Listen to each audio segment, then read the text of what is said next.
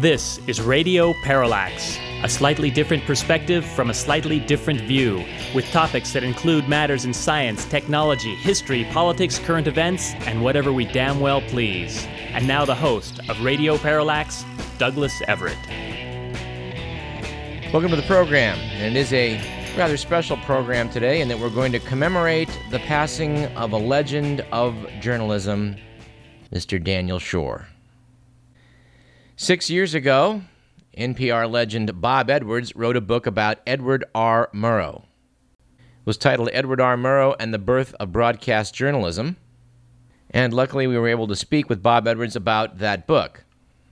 It occurred to us that interviewing one of Edward R. Murrow's hires would be a good idea, so we set out to obtain NPR's senior news correspondent Daniel Schorr to speak with us about his career and Ed Murrow, which we did. It was a penetrating interview and a most informative one.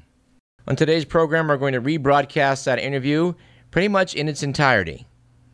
I hope for the opportunity to speak to Mr. Schorr again, and happily when I was sitting in for Jeffrey Callison on the Insight program over at Capital Public Radio, we did a show on Watergate, wherein we spoke with Senator George McGovern, who was arguably the main victim of the scandal that came to be known as Watergate.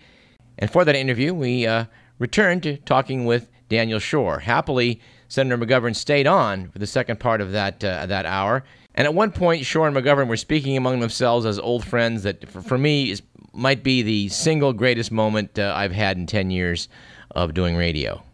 We will be playing excerpts of those moments in our third segment today, which will pretty much make our hour today a tribute to Dan Schorr. I feel privileged indeed to have had the opportunity to speak to him on 2 occasions. So to get all this done, we're going to have a rather brief first segment today, which we will commence, as we like to do, with On This Date in History. On July 29th, in 1907, in England, Sir Robert Baden-Powell organizes a summer camp for boys, which led to the foundation of the Boy Scouts the following year. On this date in 1921, Germany's National Socialist Party got a new president. His name was Adolf Hitler, and he caused quite a bit of trouble as things went on. And lastly, on July 29th in 1935, the book 7 Pillars of Wisdom was published. The book was an account of the Arab Revolt during World War I and is rated as one of the classics of war literature. It was written by T.E. Lawrence, who's better known as Lawrence of Arabia.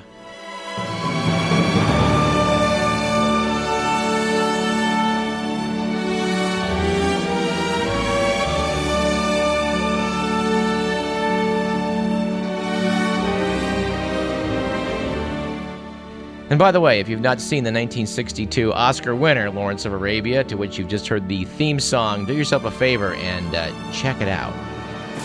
They just don't seem to make them like that anymore. Our quote of the day comes from author Robert Davies, who said, "The love of truth lies at the root of much humor." Whereas our quip of the day comes from humorist P.J. O'Rourke, who said, "Drugs have taught an entire generation of American kids the metric system." Our joke of the day comes from Senator John McCain, when speaking to Bill O'Reilly a couple months back about the tough new Arizona anti-immigration measure, said, "It's the drivers of cars with illegals in it that are intentionally causing accidents on the freeway." And while we agree that it really isn't very funny, you have to admit, it's quite a joke. Our stat of the day is that General Motors car sales in China have for the first time surpassed those in the U.S. During the first half of this year, GM sold 1.21 million vehicles in China, a 50% gain over last year, which compares with just 1.07 million sold in the U.S. Our bonus stat of the day is that the first 6 months of this year have also been the hottest ever recorded since we've been amassing records in the 1880s. Here in the western U.S., we had the coldest spring in the last 50 years, but that was an anomaly worldwide. But that's a topic for another day. Let's do the good, the bad, and the ugly.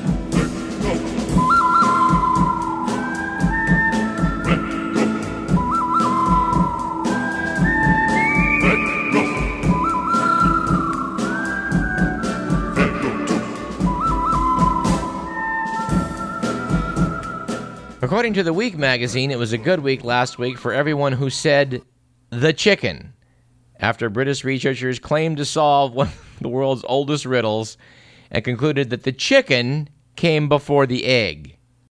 According to their reasoning, a protein found in the chicken's ovary is necessary for the formation of the egg. Of course, these researchers are full of it. Dinosaurs were laying eggs 200 million years ago, and before that, amphibians were doing it, and before that, fish were doing it. The egg goes back a long way. The chicken is a relatively recent development. On the other hand, it was a bad week. We have to say a really bad week for lean government after the Los Angeles Times revealed that the small, largely impoverished city of Bell, California, pays its city manager $787,000 a year. Its police chief gets $457,000. Mayor Oscar Hernandez explained, "Our streets are cleaner, we have lovely parks, our community is better." Reportedly, an investigation is underway. We're quite confident, by the way, that when they do their research, they will find that Bell's allegedly lovely parks do not result from paying their city manager $750,000 a year. Unless maybe the park they're talking about is in his backyard. And it was surely an ugly week for the fitness of Americans when it was revealed last week that the Columbus, Ohio Fire Department recently invested in 18 new stretchers that can carry patients weighing up to 650 pounds. Here's the part I like. Apparently, they're still not sturdy enough. Officials say at least twice a month, paramedics have to transport patients weighing more than 650 pounds. Columbus, Ohio may now buy stretchers that cost $10,000, but can accommodate loads of up to 1,000 pounds. We noted on the show that an unusual thing happened a couple days ago. On the Tuesday, July 27th, front page of the Sacramento Bee, it appeared that all the major stories looked important. So I thought it was worth mentioning. We joke on this show that the most important stories are generally on page A7 of any newspaper. But actually, a couple days ago, there were 5 stories. One about how the local area has escaped the global frying pan, which we mentioned earlier on the show. That's worth reading up on. Article about how the NFL is shifting gears and is now warning of concussion risks to its players. That's something we're going to talk about in the future, possibly with our sports correspondent Sean Minton and perhaps some medical authorities. Given our affiliation with the University of California, we need to address the article they had about how there's a plan afoot to allow people to get online degrees through the University of California. Personally, I think a lot of good may come of efforts in that direction, but we'll have to put that off to another day. And from the Shoot the Messenger file, the top story was about how our war strategy in Afghanistan may face some scrutiny. There's been a recent trove of leaked documents about the Afghan war, which is causing people to compare it to the Pentagon Papers back in 1971.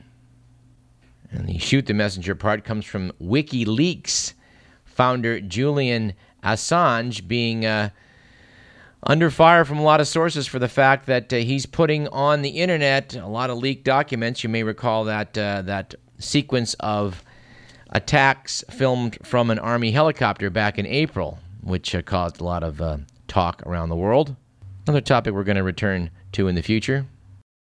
But I thought the saddest one was the last item about how, in spite of the collapse of the real estate market all across the country, those forward-looking Sacramento County Board of Supervisors are considering opening 20,000 acres of land to future development.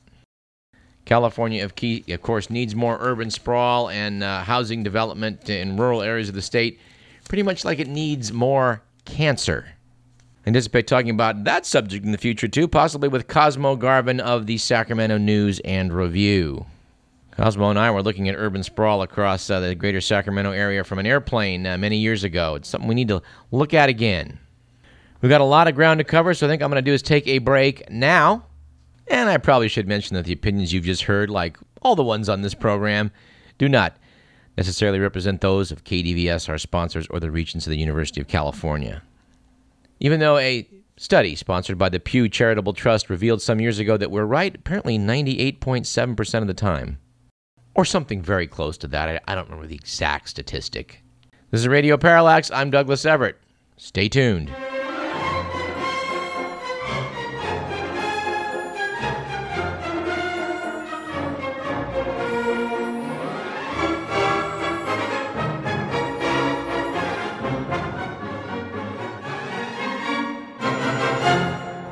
Votre toast, je peux vous le rendre, Seigneur, Seigneur,